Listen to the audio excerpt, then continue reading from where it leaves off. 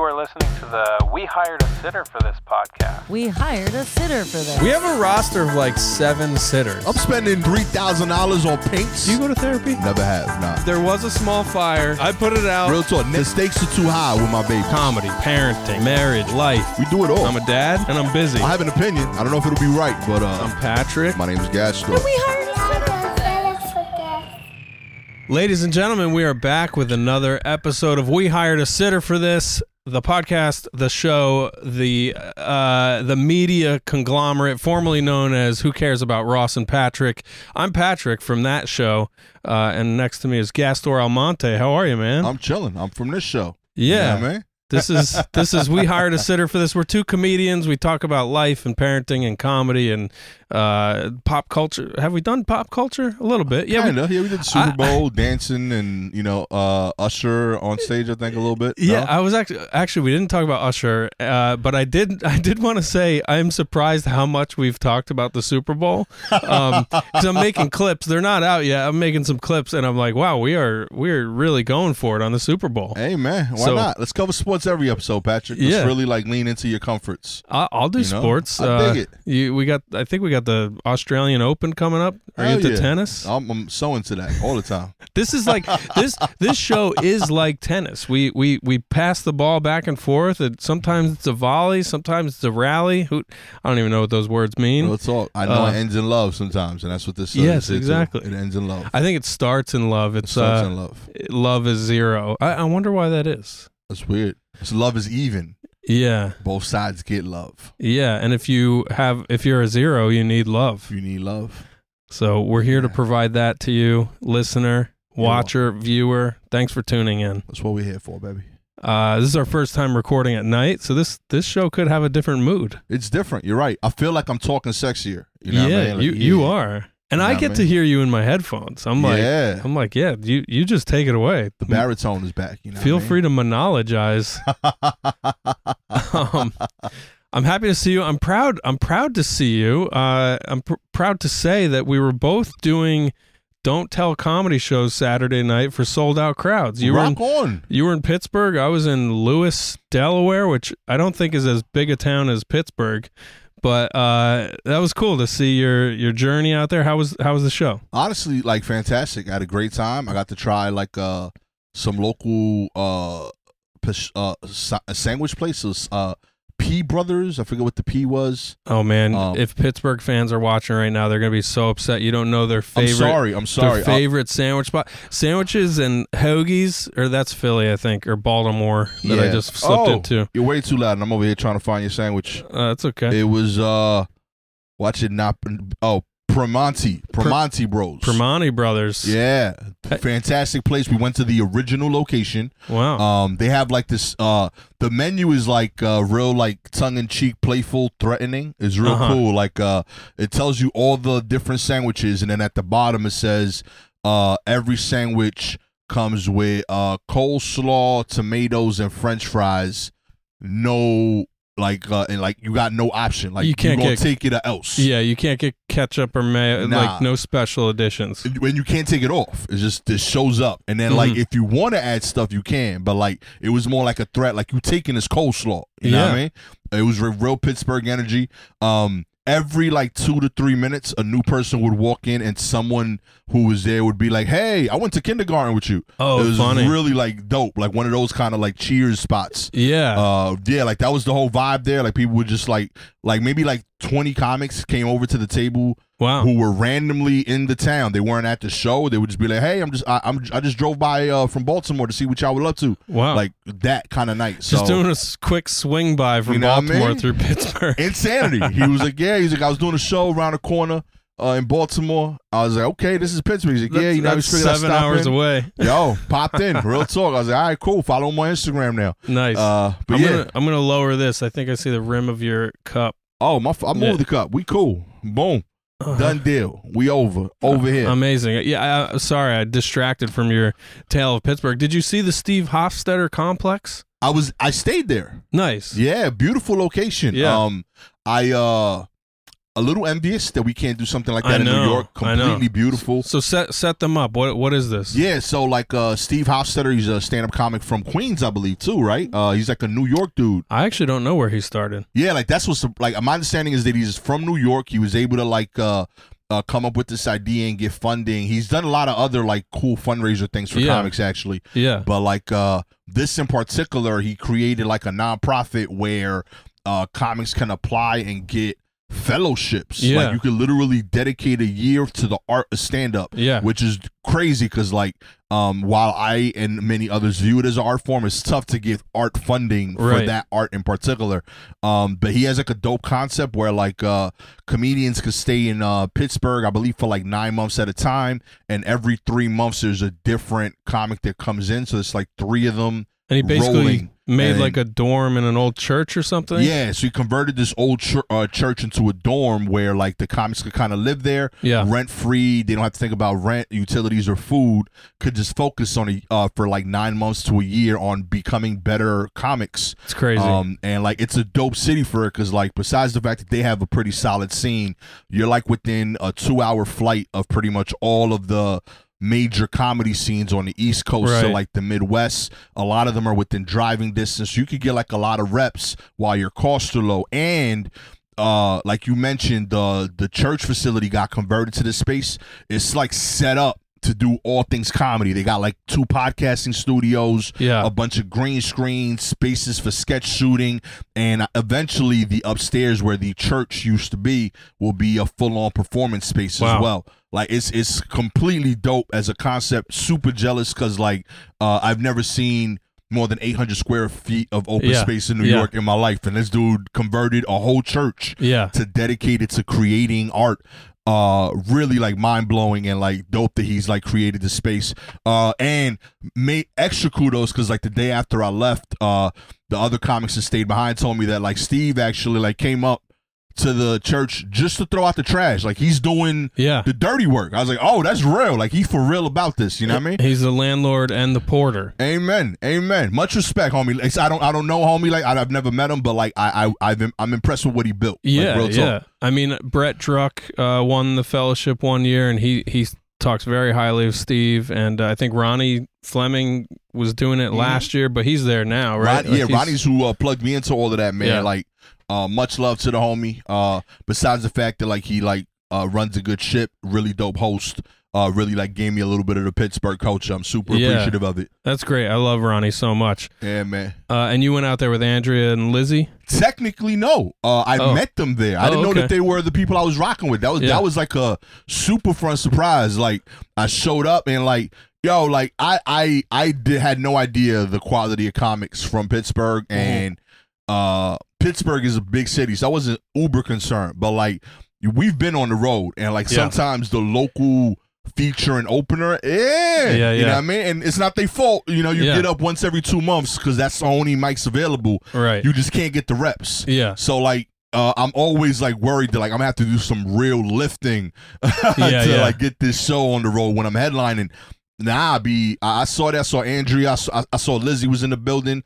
2 dope comics from New York. Hilarious. I love them. They got a great podcast of their own, actually. I love their chemistry in general. Yeah. They both had awesome sets. Lizzie, in my opinion, stole the show from me. Like she demolished as the feature. I was so happy for her. It's one of the cool things about comedy. Like I told her this, but like one of my favorite things in comedy is when I see a show and I see a comedian perform a set and you can tell that this audience is like, thank you for speaking for me. Like I've never seen someone be my voice on stage and be funny. Yeah. And I felt that. Like they enjoyed my set, but there were women in that room, there were people in that room that like felt like Lizzie is my like conduit. Oh, that's beautiful. Yeah, like I was like, oh, that's magic. And like when I've experienced similar, I feel like, oh, this is worth pursuing and doing as an audience member. When I've had art connect with me like that, it changes me, and I keep that forever. And I saw that. I was like, yo, this is fire. Yeah. You know what I mean? So I was super hyped. By the same token, afterward, I was I was kind of mad at this one dude because like this one young lady was super happy with the sets, and she came up to us afterward, and she was like showing love to Lizzie and to Andrea, and her boyfriend was in the background, and he said what's up, but he was just kind of like letting her talk, and then like after like literally 30 seconds of them talking, he was like, "Oh my God, can you stop fangirling already? It's embarrassing." Oh my God. I'm like, "Yo, homie, let her have her moment, B." Yeah. Literally all of media is made for you and Yes. your worldview. Yeah. This lady found 2 artists that she connected with, Yeah. and you're her partner. Let her have that moment. Let her experience joy around you. In a human moment, like face to face with these Yeah. people who maybe will pop up on her algorithm or whatever through Instagram, but like she can actually talk to them to their face. That guy just cock blocked his girlfriend. Yeah, that's what I'm saying. I'm like, yo, and not only that, he cock blocked himself. Yeah. Lizzie was doing the work for you. Yeah. She was gonna leave happier, Yes. and you were gonna get laid Yeah. for that. Lizzie deserved Yeah. to get laid instead of you. You know what I mean? And you ruined that for Yeah. her. You ruined that for you, my G. I'm curious about the male energy of it all, though. Like, I do think I can remember when I knew I wanted to do comedy and going to comedy shows and being too scared to do it and take the leap myself, that I did feel some kind of threat or some kind of shame of like not being able to do this thing I wanted to do so badly. So I think that might be a guy thing. Like maybe it just comes out in weird ways or weird jealousy or whatever this guy was doing. Perhaps it's because he wishes he could just have a comfortable conversation or do comedy himself. Who knows what the motivation was, but That's real. that's a him problem. Yeah, You know? that's honestly like a real thing. I'm gonna say, grow the fuck up. Alright, real talk. Like, be more mature. Yeah. What's wrong with you, my G? This Yeah. your partner, your girlfriend was having a genuine moment of joy, and you couldn't take the fact that that wasn't coming from you. Come on, my man. Real talk, B. Yeah, Go home, that's- think about that. Journal. You know what I mean? Yes, he does need to. He needs to simultaneously man up and journal more. Yes, both. All right, figure it out. All right. I love Be better. journaling, by the way. Journaling is dope. I got a new technique for journaling. I'll share. I just heard this thing at a meeting the other day. This lady said you got to write down God's to-do list, meaning if there's something you're afraid of or something you want in your life or something that's hard for you, you stop trying to figure it out yourself and just literally write God's to-do list. And on that, you could write, I need a better job, or I want to shoot a comedy special, or I want to try art for the first time, or I want to take a trip to Miami, or whatever. These like big things that make us scared or feel like afraid or that we can't handle it. If you write it down on God's to-do list, and then just like worry about stuff you can control, like things will happen. I'm telling everybody who will listen about this, and I don't know if it makes any sense for somebody who's not an addict or in recovery, but it sounds like that guy needs to cozy up with a journal and just Real talk, put man. his feelings out there. Come on. Instead of suppressing other people's feelings, put your own feelings to the page. That's it. Come on, B. Simple writing. Well, that's great, man. It sounds like it was a great trip, and I love hearing you describe what it feels like in a live comedy room when an audience is connecting with the comic. Because something we were talking about in the car on my road trip was what'd you go with? how important a point of view is. Okay. Like when a comic has a point of view that's clear, it's so much easier for people to connect to it. So this was interesting. I was in the car with David Piccolomini, Josh Tolentino, and Eagle Witt, who I've known Eagle since he was like 18. Yeah. Josh since he was 16. David I just started working with maybe 3 years ago. But it was so interesting because I'm on March 6th, it'll be 10 years of me doing it consistently. And I've known these kids since they were kids. Yeah. And they're both killers now. And it was so fun to just be in a car and like get updated with everybody. And, you know, I see them both around, but I don't work with them a lot. And, man, Eagle's, I mean, you know Eagle, he's just amazing. And He was a monster. he was so fun to watch, and I just felt this weird pride. I even told him, I was like, it's not my business to be proud of you, but I am just so proud to watch you work up there, because his premises and material have such sharp angles and such sharp point of view, like we talked about, that I was like, I'm not watching some kid with his backpack coming to the open mic. I'm watching a man who is like really confronting some deep like social issues in his act. And I was just like blown away. And so was the crowd. It was just so fun. Yeah, now homie got all the moves. Real talk. Yeah. He knows everything.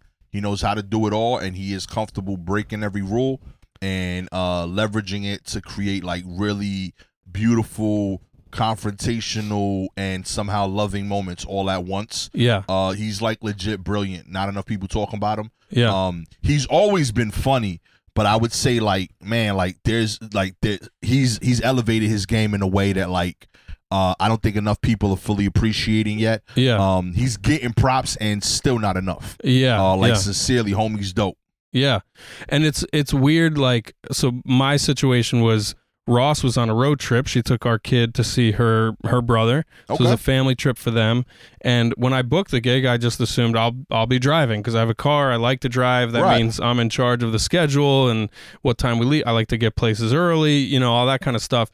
And once I realized I didn't have the car, it was now like I'm just going up to Queens to get in somebody else's car, and then we'll all just get there. And I didn't know who was even on the gig until a few days before. And I have to admit, I was like, oh man, I'm a 43-year-old man. I'm going to be getting in a car with a bunch of 20-somethings. I really got to like let go and just go with the flow on this trip.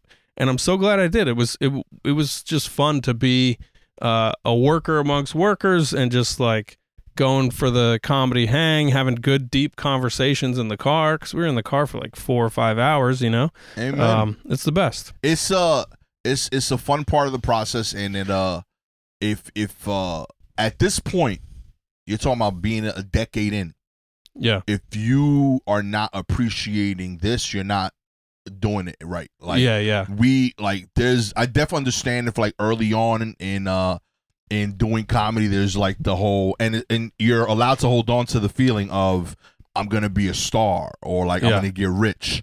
I've let go of that. I don't know if it'll ever happen. But I know I don't expect it to anymore. Right.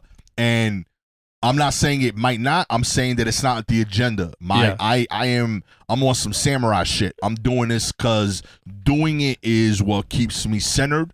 It keeps me whole, and I think it's important as a person to find a pursuit. Period. Yeah. Like I think human beings as a species get better when each of us pick a craft to perfect and share it with others. Yeah. Whatever that is. Be real talk. Yo, you body Subway sandwiches, body that shit, B. When you say body, do you mean creating or eating? Both. Yeah. Real talk. If you're a competitive eater, my boy Wayne Wonder. Real talk. I know you went to high school together. He be crushing the eating game. That. Did he go to Nathan's?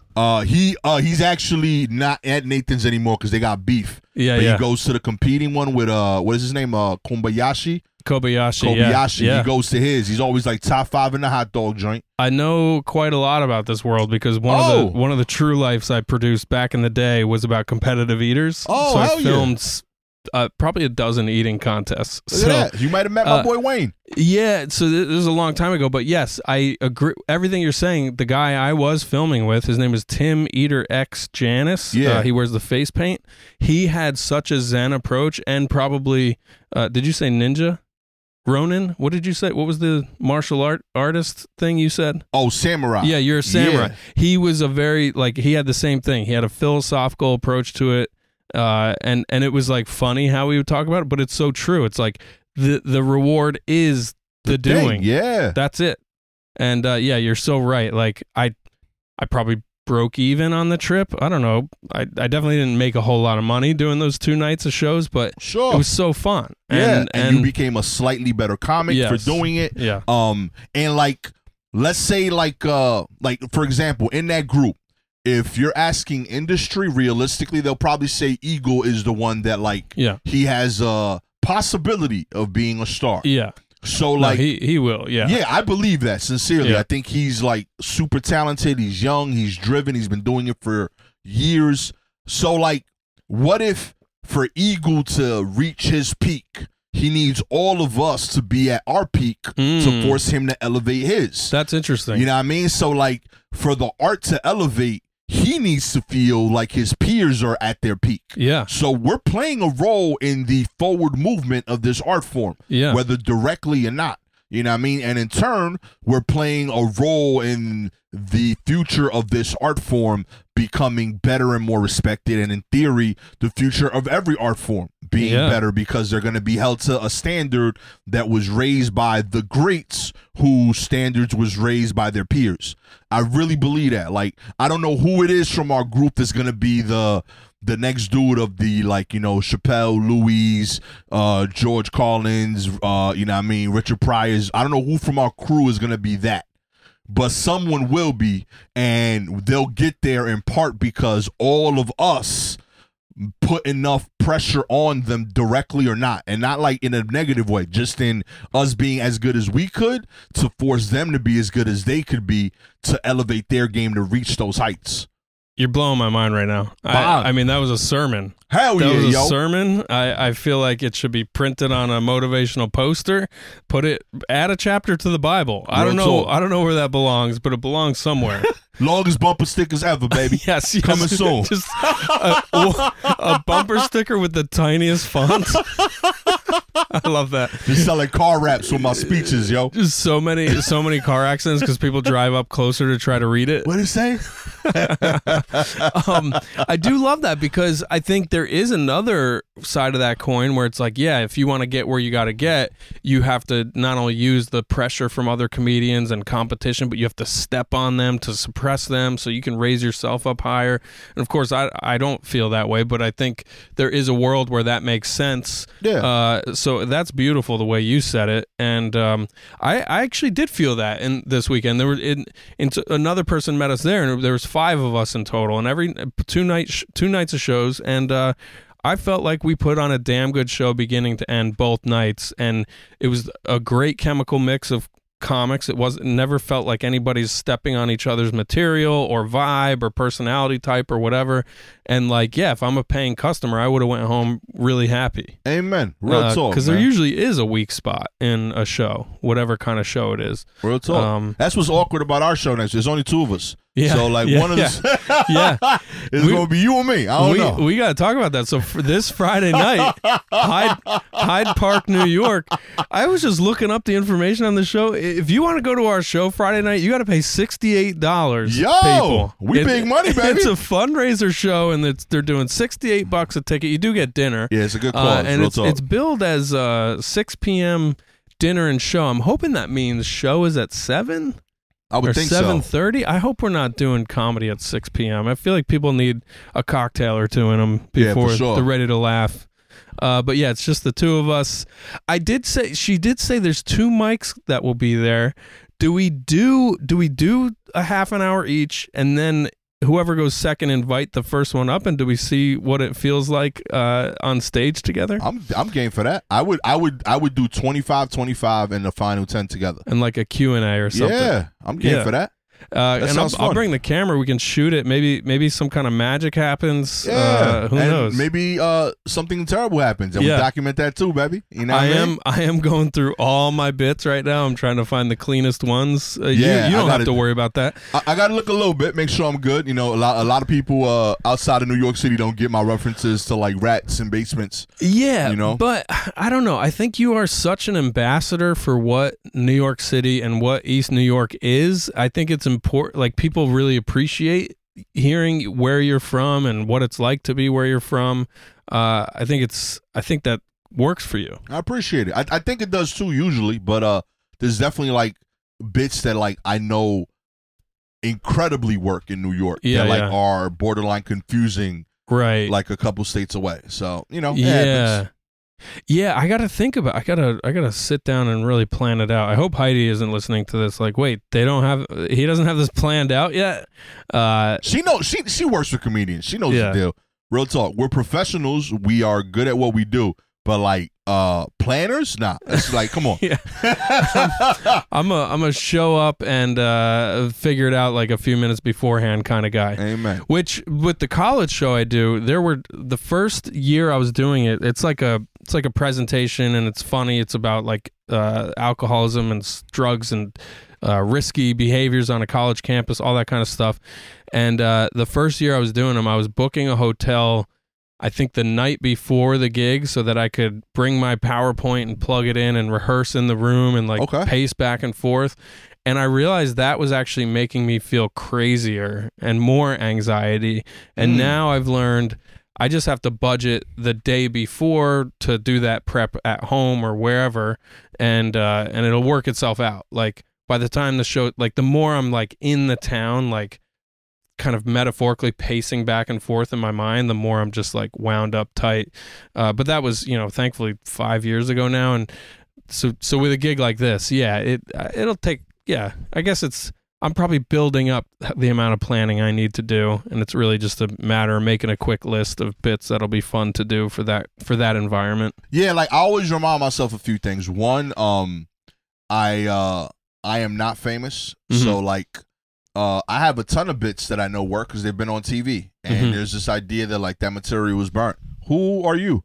The ego to think that like these specific 100 people saw your random YouTube clip from 8 years ago. So right off the bat, if this worked and it got on TV, I do all the hits. Yeah. I got 30 minutes. I'm going to give you 20, 25 of stuff that works. And if there happens to be 5 people in the audience that saw it before, hey, thank you for being a fan. I'm going to give you 5, 10 new ones. Yeah. But like this is something I'm doing the goal to raise funds for this library situation over there, right? So like I'm not the goal isn't for me to work material right now. This is to put on a good show, and I know this works. Right. So it alleviates a lot of the pressure because I did that work already. I know it works. Yeah. And it allows me to just focus and stay in the room. Let's have fun. Yeah. You know what I mean? Yeah, it'll be a good time. Yeah. Who's driving? I'm cool with you driving. I want to see this Kia situation. You know what I mean? You're going to get a taste of it tonight. I'm going to drive you home after this. And if you survive the ride and you're okay with it, then I'll pick you up Friday. I appreciate you. If it goes terrible, I might change my mind. Yeah. But I doubt it. I think we're good. I think we won't work out. And do we try to shoot a podcast on the drive? Ooh. If I put a GoPro up on the dash. Do you have a lavalier mic? I do. I would love to do that. I got the 32-bit one, so they won't even like distort while we walk and talk. We drive and talk. All right. Yeah, let's plan for that. I think we might as well. I mean, we're in the business of making this show for you people.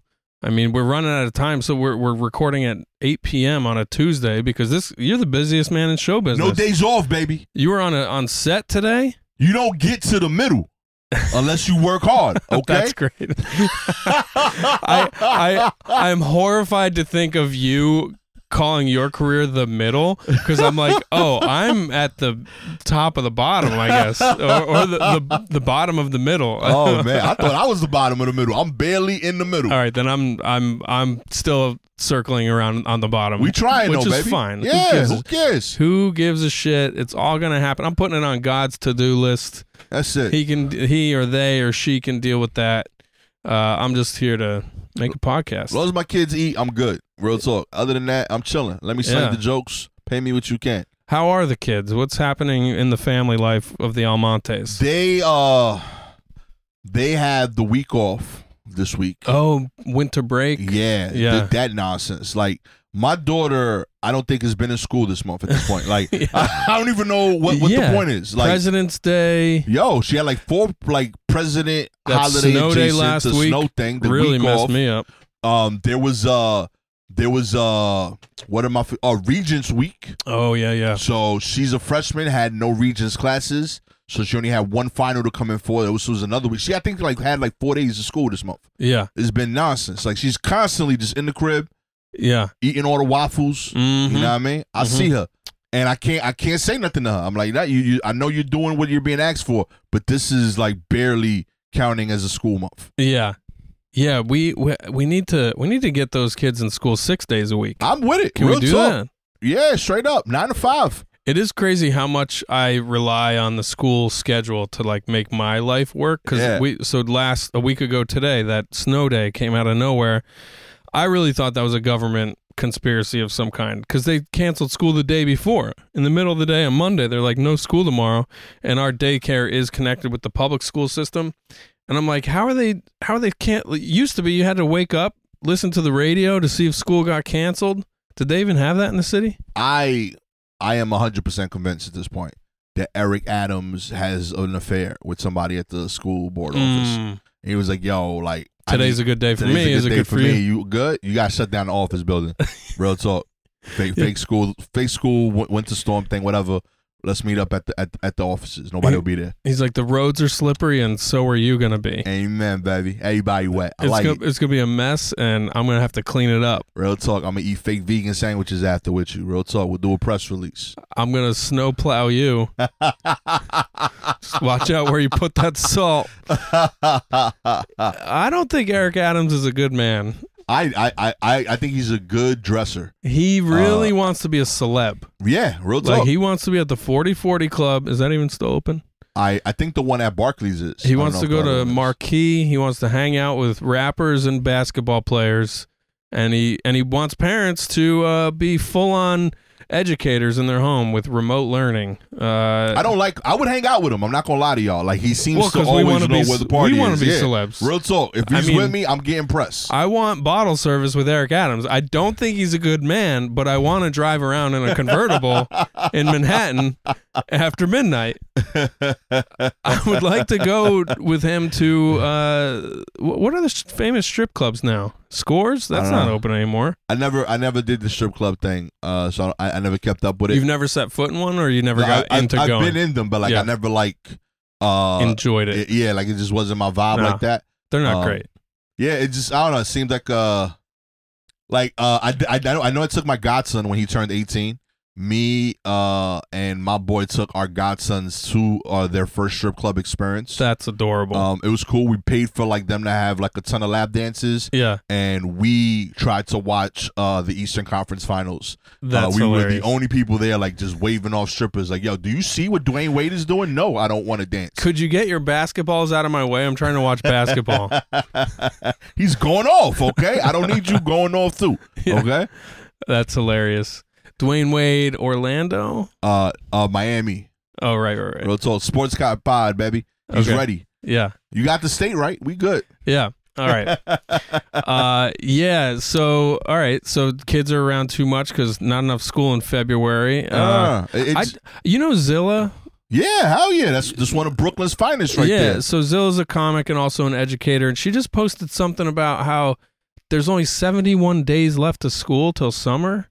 Really? Is that possible? I guess if it's 5-day weeks and then a couple weeks for spring break and Easter and whatever, I guess that's possible, but that seems like there's not enough days that kids are going to school. Yeah, that seems strikingly off. That's I trust her, but like there's 2 4 months. Yeah. That would be under 20 days a month of school. Well, 4 weeks a month, and if it's 5 days a week, that's 20 days a month. Yeah. So with a couple weeks subtracted for whatever breaks, wow, that's not enough, right? Like, if we want to be competitive as a nation, we got to get these kids in school every day. Come on, B. Real talk. I mean, you're working every day, you said, so. Yo, how we gonna get to space first, Bonji? Right? No. Yeah, we need this. Have we been to space yet? That's the question. I feel like, real talk, I know my kids might not like this. I think school should be I would do 10 to 6. I want all my kids to sleep every day. I want them to sleep in. Yeah. I think that kids are forced to wake up way too early in this country. Yeah, this 7 a.m. nonsense. Yes, that is brutal. It's not fair. Yeah. I think it should be 10 to 6, but no homework. So, like, you have a slightly longer school day, but if you didn't get it done, that's not my problem. Yeah. As a parent, I have so little time with my kids. When they're home, they need to be mine, family time. Yeah. So, I'll give you a little bit longer as a day. I'll let you start later because I want my kid to be healthy and sleep enough to continue to grow healthily. But when that shift is done, shut it down. Yeah. You know what I mean? Wait, so is a lot of your time after, like, at night, homework? Like, they're doing homework and you're helping them, or they're doing homework and you just don't get to see them because they're like... I would say over the last, like, 2 years, I don't help anymore. They're like, their homework has gotten to that place where, like, I can't help. I don't remember this stuff. Yeah. And my daughter in particular is in, like, art stuff. So, like, yeah. I can't draw that stuff. I don't know what to do. You know what I mean? But it's time consuming. You know what I mean? So, like, I feel like it's I get it. I know that a big part of learning is repetition. As a stand-up, nobody believes that more. I get it. You know what I mean? But man, like, it sucks that, like, my kid comes home at 3:30. Then they gotta from 3:30 to 6:30. I can't talk to them because I'm preaching responsibility. They got to do this thing. None of the teachers coordinate with each other. So like there'll be a random day, 2 days a week where all of y'all gave an hour of homework. You know what I mean? So like my son will have like 1 day a week where it's like an 8:30 day. You know what I mean? And that dude gotta eat dinner, shower, do his chores. So like Monday through Friday, I'm not able to do family time. I think that's grimy. Yeah. I understand it. I'm not saying you're doing something purposefully wrong, but the system don't work. I think this is good to talk out loud because this is all good fodder to talk with Eric Adams about when we're out hanging out with him. Hell yeah, yo. When we're courtside. Between bottle service, yo. Yeah, courtside at the Nets game, we could say, hey, look, we were thinking maybe we extend the school day, do more study hall during school. Yeah. So we can have fun with our kids. Real talk, man. That's all we trying to do. Yo, pass that ace of spade, my G. But yeah. Yeah. How were you with homework in high school? Like, did you self-manage your own homework time? Yeah, for sure.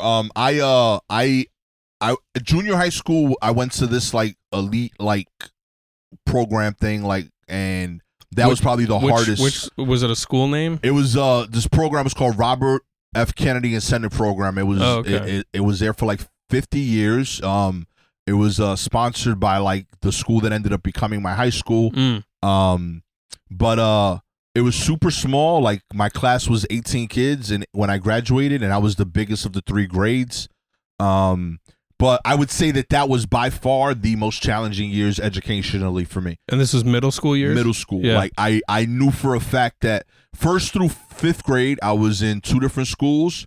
I never remember trying. I never remember putting effort. And I didn't realize until I got into the school that I consistently was in the top 2 of my class. Right.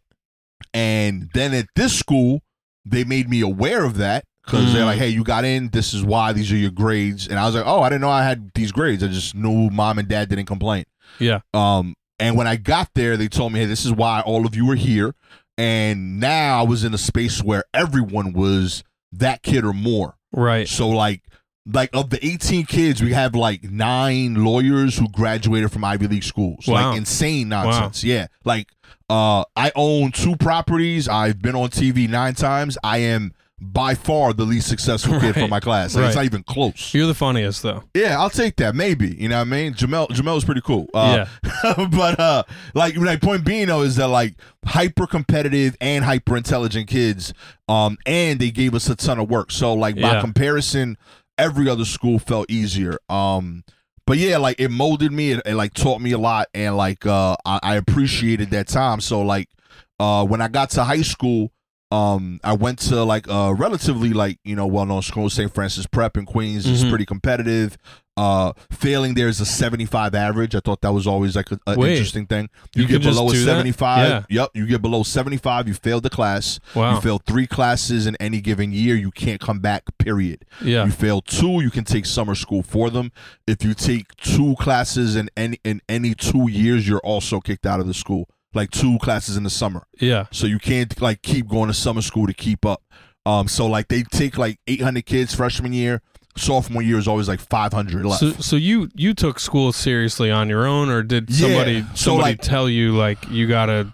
Well, like it was the standard because like my mom had a full-time job working for the city. She was a social worker, and I watched her go to college in front of me. Like I watched her not speak English when I was a kid, go to school, learn English, graduate with like a 3.8, get this job in the city and work full time, and then run the home. Wow. And I watched my dad literally like managed 2 buildings that he bought and rebuilt while working a full-time job, or whether it was like the bodega he owned or the laundromat that he built.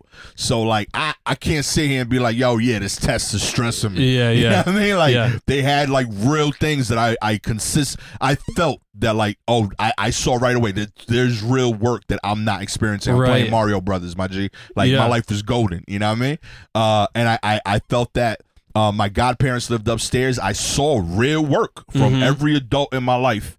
So I was like, all right, the least I could do is just not be another problem. Yeah. When I got to high school, though, it was more like if I keep doing this, can I get some perks? Mm-hmm. You know what I mean? So I was pretty popular in junior high. I wanted to kind of really lean into that and kind of explore being myself in high school. So I made a deal with them before freshman year. I said, hey, if I'm on honor roll, I want you to never come to the school. Like, don't come to parent-teacher night. Don't come to nothing. And my dad's like, hey, great. It's one less thing to worry about. Never went to my school till, like, graduation day, literally. You're like, if I'm on the honor roll, don't even look at me. Real talk. Okay? Like, yo, I'm on honor roll. I want orange M&Ms in my bedroom every night, bedside. I would like a massage from a beautiful Taiwanese girl. Weekly, straight up, just giving full on negotiations. I love that. Yeah, and then you get like you got a little bumper sticker at prep when you were an honor roll student. So I had to that was like my pass for the next quarter. Yeah, I would give him the bumper sticker, and he was like, "All right, cool. I don't got to go to the school." And it was how I had like a late curfew. He's like, "Yeah, do what you got to do, homie." Yeah. I think it was similar with me. So my brother is one of the smartest people I know, but he admits this, that he in high school was one of those people who knew he could test well, so he just never applied himself with academics. So he rarely did homework. It was like a running thing in our family. Like, he doesn't do the homework. When are you going to do the homework? So I watched that and I was like, I'm not going to be that. I just don't want to deal with people hounding me. So and I got yelled at very intensely in 7th grade by a math teacher about how I did the homework wrong or something. So, and it really messed me up. How much this guy was in my face screaming at me. I was like, I'm never hearing that again. So from 6th, 7th grade on, I was just obsessive about getting homework done early. Word. I would do it if I had a study hall, just do it before I even left school so I didn't have to do it that night. Tried to keep grades up high so I didn't get hounded by parents about stuff.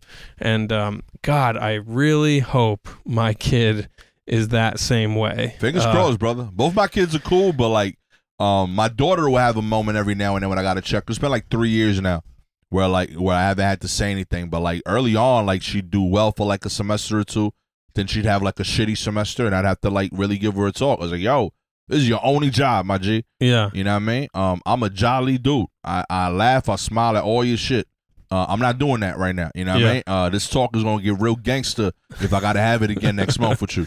You know what I mean? And in general, since I'm so happy around the house and I have a very stern talk, the effect is usually pretty fast, thankfully. Yeah. I wonder how you inspire, the way your parents inspired you without giving an explicit pep talk. They were just inspiring by example, right? You were like, I got to have a higher standard because look at everything they're doing. You can't just tell kids you got to do the best you can, because you're in charge of your own life. It's up to you to have the kind of life you want. You can't just say that. You have to show it somehow. Mm-hmm. And I worry that when I was 30 and I decided I'm burnt out on this way of life I'm doing in production that will actually afford me a nice life, I'm not going to do that. And I'm going to go for this stupid comedy thing that isn't really paying. There are no fruits of my labor quite yet, financially at least. So I guess my fear is my kid's just going to be like, wait, you do what at night? And we're living in a 1-bedroom apartment, and you think I should work harder at school? Why didn't you work harder in school? How are we here? You know what I mean? And I don't know. Hopefully we will raise her in the right amount of deprivation that makes her hungry for more for herself. Oh yeah. And she gets into STEM and becomes a doctor or a well-paid scientist for a pharmaceutical company. I used this exact same thing, A, as motivation to work harder as a comic. And B, being frank, I don't think it's wrong to own not being good at everything as a parent. I'm fully transparent with my kids all the time. Yo, you know what? I should have worked harder before you. Yeah. I feel like I did fine before that, but I definitely didn't do my peak, and I feel like I learned to work hard when you were born. And I've done my best, and I've done better than average, but I know that you deserve more, and I'm sorry that I didn't do the work before that to give you more. With that said, you can control how it goes from here, A. B, compare what you have to what your friends have and ask them what their parents do versus what we do. And you'll see that, again, while I started late, my work has led to you living a little bit more comfortable than some of your friends. Imagine what would have happened if I started at 10 instead of at 25. Right. You could do that. You could scale that. You know what I mean? Yeah. And then, you know, I'll tease her with some like, yo, you want to be like your cousin Alex? You know what I mean? That do 74. You're going to be living with his mama. You know what I mean? Forever. That's not going to be you, is it? I don't want you here that long. I love you. You can stay, but I'm going to talk trash about you if you still live here at that age. Okay? Yeah. So I make sure that, but like sincerely, I even like joke a little bit, but like I'll make sure that they're aware of what success and comfort looks like. Yeah. And I tell them things that they like. Yeah. And I tell them what that costs. Like, yo, I tell Aiden, like Aiden in particular, my man, you eat steak. Yeah. Legitimately for like 14 or 15 meals out of the week. You know how expensive that is? Real talk. And you don't even think about it. You know why? Because daddy got you. Yeah. But real talk, that's not for everybody. I promise you. You haven't given me steak effort yet. Okay? Like, and if you want to eat steak when you leave this house, at least as often as you've gotten used to, it's going to require a different level of Aiden. I'm going to need some Ruth's Chris effort around here. I want to see some PJ Clark attempts. Amen. Okay? Real talk. You're going to have a lot of PB&Js in your future, my G. You keep this up. Okay? And peanut butter and jelly sandwiches, fantastic when you want them for comfort. Terrible when you need them to survive, okay? It tastes different when it's out of desperation. You don't want that. Get a freaking A. He wants steak experiences with fish stick energy. Exactly. That's hilarious. Good for him though. It sounds like he's a growing boy. He needs his red meat. Yeah, and he's growing in all ways. He's talked to me a lot about learning. He started journaling and he's trying to learn how to apply discipline to new things. So he's like self-teaching, self-learning in terms of like coding. Oh, nice. He knows that there's like he finds it interesting as a hobby, and he knows that there's a future that can be brighter and have more options if he's able to add that skill. Yeah. And he's literally like he found websites so that he can like do lessons every day during his free time. Good. But it was from like talks like that. They're like, yo, like you gotta design your future, my G. Right. And even this, like you talk about like the stand-up thing, you're right. It don't pay what a lot of other gigs pay, but it pays bills now. And I earned that. Yeah. And I tell them that too. Like, yo, you're right. I don't make what I made before, but I tell you what, I'm happy every day, my G. Yeah, yeah. And like that has that's a perk and that's a privilege that like I don't dismiss. But I had to earn that. Like every time you don't do your homework, know that I'm doing mine. Mm-hmm. I write jokes the whole day you in school. I'm recording a pod. I'm editing. Then at night when you sleeping, I'm out doing shows. Like I'm doing real work to earn the privilege to say that I sling jokes for a living. Yeah. So if you want to do some cool shit, and he has some weird dreams, he wants to like open an aquarium and like a fungi, like I don't know what you call that. I don't think that's a farm or a terrarium. Yeah, fish tank. He's like, he wants to design a app that like teaches people how to grow fungi optimally in different environments. Wow, weird shit, but cool. You into that? No doubt. I promise you can't get that with C's. Are we sure he doesn't want to just have a hydroponic farm under your apartment building? Get high, okay? Just learn how to do it properly. Let's make money. Yes, okay? let's worry. Let's think about the return on investment. Real talk, man. Run the numbers. I ain't mad at you. ROI, baby. I kick a tenant out for that. Real talk. I want to know when both your kids sound amazing. I love hearing you talk about them. Are you relieved that you have two in case one goes astray? I've thought of this a lot. I won't say I'm relieved I have two because of that, but I will say that I purposefully stopped at two because I realized they were both good. Yeah, like, you had keepers. Yeah, I was like, oh, this is good, and I can't keep running my luck like this. Like, like at some point I'm a hit X. You know what I mean? Like, I can't keep hitting black on this roulette table. Because I think we have a good one too, but it's still a little too early to tell. Like there are moments where it's like, oh, this could she could go in the opposite direction at any time, and we don't have a backup plan. I'm rooting for you, bro. So I mean, we're so happy with the size and shape of our family, but there are times when I'm like, man, I see why people have multiples. Yeah, you got to, man. Somebody got to take care of you, and you got to increase your odds. Yeah, I mean, there's that too. We have talked about that, like our end of life care situation. It's going to be a lot on her shoulders. Mm-hmm. So we're all about creating community, and hopefully she'll have like a team of people who can help me when I need to have someone else wipe things and lift things and move things. Hopefully it's not just her by herself. Hey, I know my dad thinks about this stuff a lot. He has me, my brother, and my sister, and he's pretty confident that he's going to leave everything to my son. He doesn't like any of his 3 kids. He thinks none of us are responsible enough to do it. Yeah. So he's training my son to do that. That's beautiful. You know what I mean? I'm cool with it. I'm like, yeah, that makes sense. It's peace. 2, I would say that I agree with that. I've thought a lot about the like end of life care. I don't want to be a burden to my kids. Mm-hmm. I'm pro doing sending me off to like one of them old people facilities. Yeah, I think that'd be dope. I didn't get the dorm. I didn't do college like that. You could have a show. You could like do a Friday night gig, like Real talk. like a 4 p.m. That would be the late night show. Yeah. You know, after 3 p.m. dinner. That's when we get crazy. We spike the Kool-Aid. Hell Yo, yeah. it get wild. Yo, we use real sugar at that time. Real talk. Diabetics going wild in that facility, yo. 4 o'clock, we passing out the insulin shots at 4:30. Hell yeah. Let's go.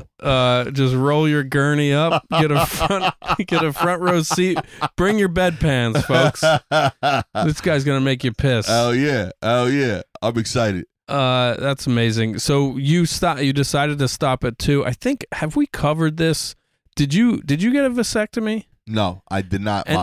My wife can't have kids anymore. Okay. But yeah, I was game for it. Now I think I'm game for it now. I admittedly wasn't game for it then. And it's I had no valid argument. But not thankfully, but thankfully she A, stepped up, and B, like medically needed to. So it worked out where like I didn't have to have an argument. Yeah.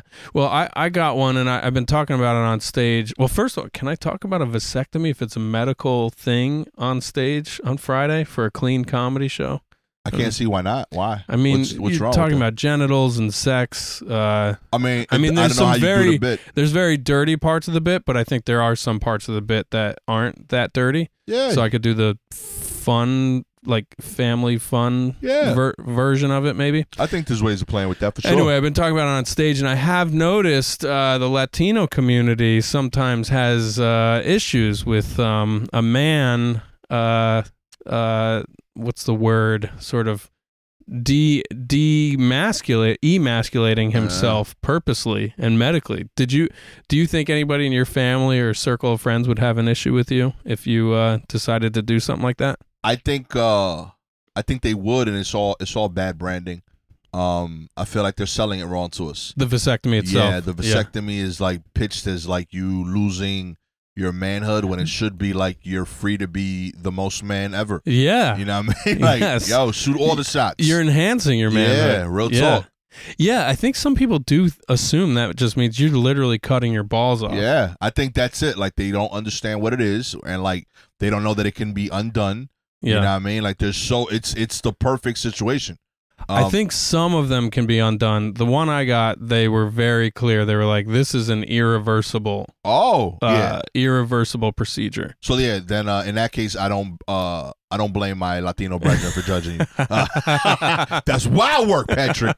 You know what I mean? No, we need more Hobarts out there. I mean, they came in with lasers and flamethrowers, several knives. Real talk. Yeah, my man got a vasectomy at Home Depot, yo. Yes.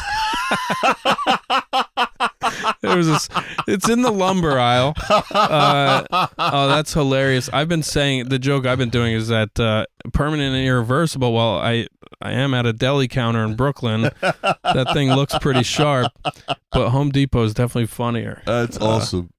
Yeah, so I was curious what you would say about that. I'm pro the idea, though. Real talk. I think more men should do it. More men should consider it. Low key, I almost think it should be the standard.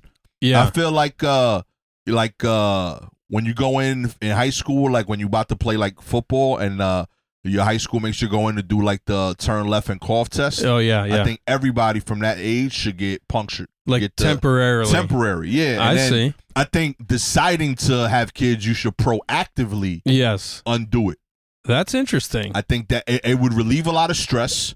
You know what I mean? I think that would be a whole other procedure. It's not even a vasectomy. You're getting some kind of valve installed. Yeah, like where you can... I don't know. We got rubber bands. Do what you do. You know what I mean? Tie that shit up. Well, if you do it with a valve inside, like maybe it's magnetically activated, like, and you run a magnet over the outside and then it flips a switch inside. Okay. I think we could talk to Elon Musk or Eric Adams about this. And I'm with it. I think get some funding. Yeah. It's an idea whose time has come. Yes. Unlike these guys, it should it should 100% come now. Did you know? Did you have a lot of classmates who were having children at that age? More so friends. I had a few friends that had kids early on. Definitely a lot of friends who had kids in the early adulthood, like 18 to 22 range. Yeah. Like it just. I wouldn't say like it wrecks your life or anything, but I will say that it changes the course of it in a significant way. Creates challenges, and I think they would. I would say most of them would tell you having their kid is a blessing and that they would love it, don't regret it. But I think most of them would also say I should have done this later. Yeah, you know what I mean. And that's what I'm saying. Like I feel like you shouldn't be penalized for the risk, like the risk ain't worth the reward type thing. You know what I mean? Like the stakes is too high with having sex at that age versus what could happen. I don't think it's fair to you, the kid. Like it's wild. Yeah. So yeah, I think once you're 13, bang bang, like flick on the nuts, whatever you got to do to like. I don't know what the technical terms. I think a perfectly placed and well timed flick could deactivate the testicles for 15 to 20 years. Real talk, low, like flick of the nuts, no babies for a few years. Come in every year to get it flicked again, if anything. I mean, sex ed could use an overhaul also. I mean, we'll talk to Eric about this at the game, but I don't know that we really absorbed, like, I don't know, I guess I did because I just always knew I didn't want to have a kid, so I was pretty careful. But yeah, like, I don't know, condoms, there's methods, there's things to do. There's a lot of fun stuff you can do without having sex. I don't know. That we'll do another episode on this topic at some point. That's not our target demo anyway. There's not a lot of 13-year-olds listening to us to learn how to have sex joyfully right now, Patrick. I'm not worried about that. You know, we don't need to cover that fully. Well, real quick, since we're here, I don't mean to make this such a penis-heavy episode. I mean, any episode of ours is penis heavy, but Ross, come back, yo. You got to balance the magic, yo. We were surfing Reddit, and the topic of circumcision came up. People talk about, in 2024, are we still circumcising the boys? And that was something Ross and I talked about when she was pregnant. What if we have a boy? What does that mean? There's a whole I don't know if you're aware of this movement. There's like a men's rights movement where people feel like they were involuntarily circumcised when they were infants, and they want to reclaim the flesh and all this stuff. And we were talking about it, and we kind of looked into it, and it does seem like circumcision is an unnecessary procedure that the hospital medical industrial complex just kind of foists upon people to like add another line on the invoice. Interesting. I personally was circumcised. No pressure on you to share if you were or were not. I'm out here, baby. Yeah. Full turtleneck, baby. Gang, gang. So old school, original, uncircumcised. So tell me about this. I'm the OG. Tell me about pure. this. Did Leo say? Untouched. Was Leo like anti? Like, was he like, nobody's bringing a knife near my boy's equipment? I'm pretty confident. My dad has never seen my penis. I don't think he changed the diaper. Yeah. I don't think he was involved with that process too much. Have you seen his? Do you know if he's circumcised? I'm sure I saw it, but like I don't remember. Like it wasn't like I wasn't taking notes. Yeah, you didn't get a picture. Yeah, I was like, nah. Yeah, I would say Also, I didn't know I wasn't circumcised until like I was like 15. Like locker room. No, like I just thought that's what it looked like. Yeah. And so many people who had it done that I thought, oh, that's what it looks like, and just like my dude was shitty with it. Wait, you guys don't all have a sheath that just covers the whole thing? I thought that's how all penises looked. You don't have your hoodie? You know what I mean? Straight up. And like only reason I found out is because my mom was talking about it with her sister at Thanksgiving. Okay. And like that's good Thanksgiving talk. Of course. They were talking as parents. Past the sweet potatoes, also Gastor's penis has never been cut. Never been cut, baby. You know? She was having a baby, and they were asking opinions on what to do, and she's like, I ain't do it at Gastor. And I was like, you sure? Because I thought I had. She's like, you def don't have it. And I was like, what? And I went and checked. I was like, all right, I guess this is what not having it looks like. And I had to reprogram that whole thing. Okay. You know what I mean? And did she say in that do you recall in that conversation why she decided not to? I just think it was like a fear thing. She's like, I didn't want anyone putting a knife to his penis. I thought that was why I work. And, you know, I appreciate the concern, I guess. You know what I mean? Thank you. You know what I mean? I wish I still had all my stuff down there. I think as a guy, it's like a basic thing of like, I would prefer to have as much material down there as possible. I mean, keep watering it, you know? Yeah, you gotta, I assume maintenance is a little, you're saying water it. So, yeah, maybe it'll grow. Maybe, maybe there's a product out there. Real talk. We'll work on that one also with Elon Musk. Elon, we banking on you, baby. Twitter ain't working. You know what I mean? There's other stuff you can focus on. Yeah, yes. You know what I mean? That's all I'm saying. I guess it's not appropriate to ask about what you decided to do with your children, but if you were to have another boy with this new, would you just do doctor's orders, or would you have a say in this?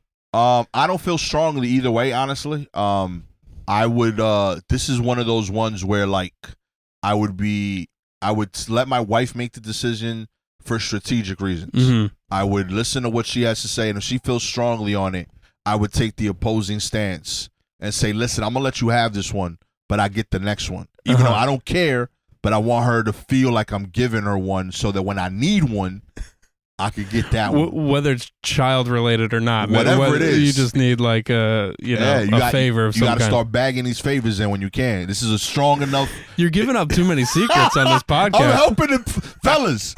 Every time my wife listens to this show, I'm losing. But I do it for the people. It's true. Okay? Real talk. I'm helping all of y'all at the expense of my love. Don't say I don't give y'all nothing. Okay? But that's the game, real talk. Like I thought about it. I was like, yo, you know what, shorty? I feel strongly this way, but I think you're right. I think because you're at home more with the kids, I want you to feel like you have ownership over this decision. I feel differently, but I'm gonna let you take the lead on this one. But do me the favor. Next time we have a 50-50. Maybe that one goes my way. Yeah, maybe we can work a little bit on that. You know, but I'm gonna give you this one. You know, and boom, now you got that favor in the bag. You know, you just got to keep an inventory of these. Oh, hell yeah! You got to stay organized. You got to add it to your Notion app. You know what I mean? You put it on the calendar, document. Google Notes. Yes. You know what I mean? Get a yearly reminder of it. You date it in February 2024, and then talk. 10 years later, you're like, hey, remember that big decision? I mean, real talk. It's time for you to let me get my new chair. Real talk, and because of that, I get to pick dinner tonight. We having Wendy's, okay? Yeah. Real talk. We're all getting Junior Bacons. Well, this is amazing. Great wisdom as always. That's what I'm here for, baby. Great CIA operative tricks to manipulate your way through a successful marriage. Real talk. Studies show that listeners of We Hired a Sitter for This are less prone to get divorced. You know what I mean? Yes. You're welcome. That's what we're here for. Since we started doing this 6 weeks ago, I haven't gotten divorced. Look at that. It's amazing. Proof is in the pudding. Okay? You can't. That's just good math. Okay? Two non-divorced people, 100% success rate. You're welcome. Incredible. That's what we do. See you next time, everybody. Thanks so much. Peace.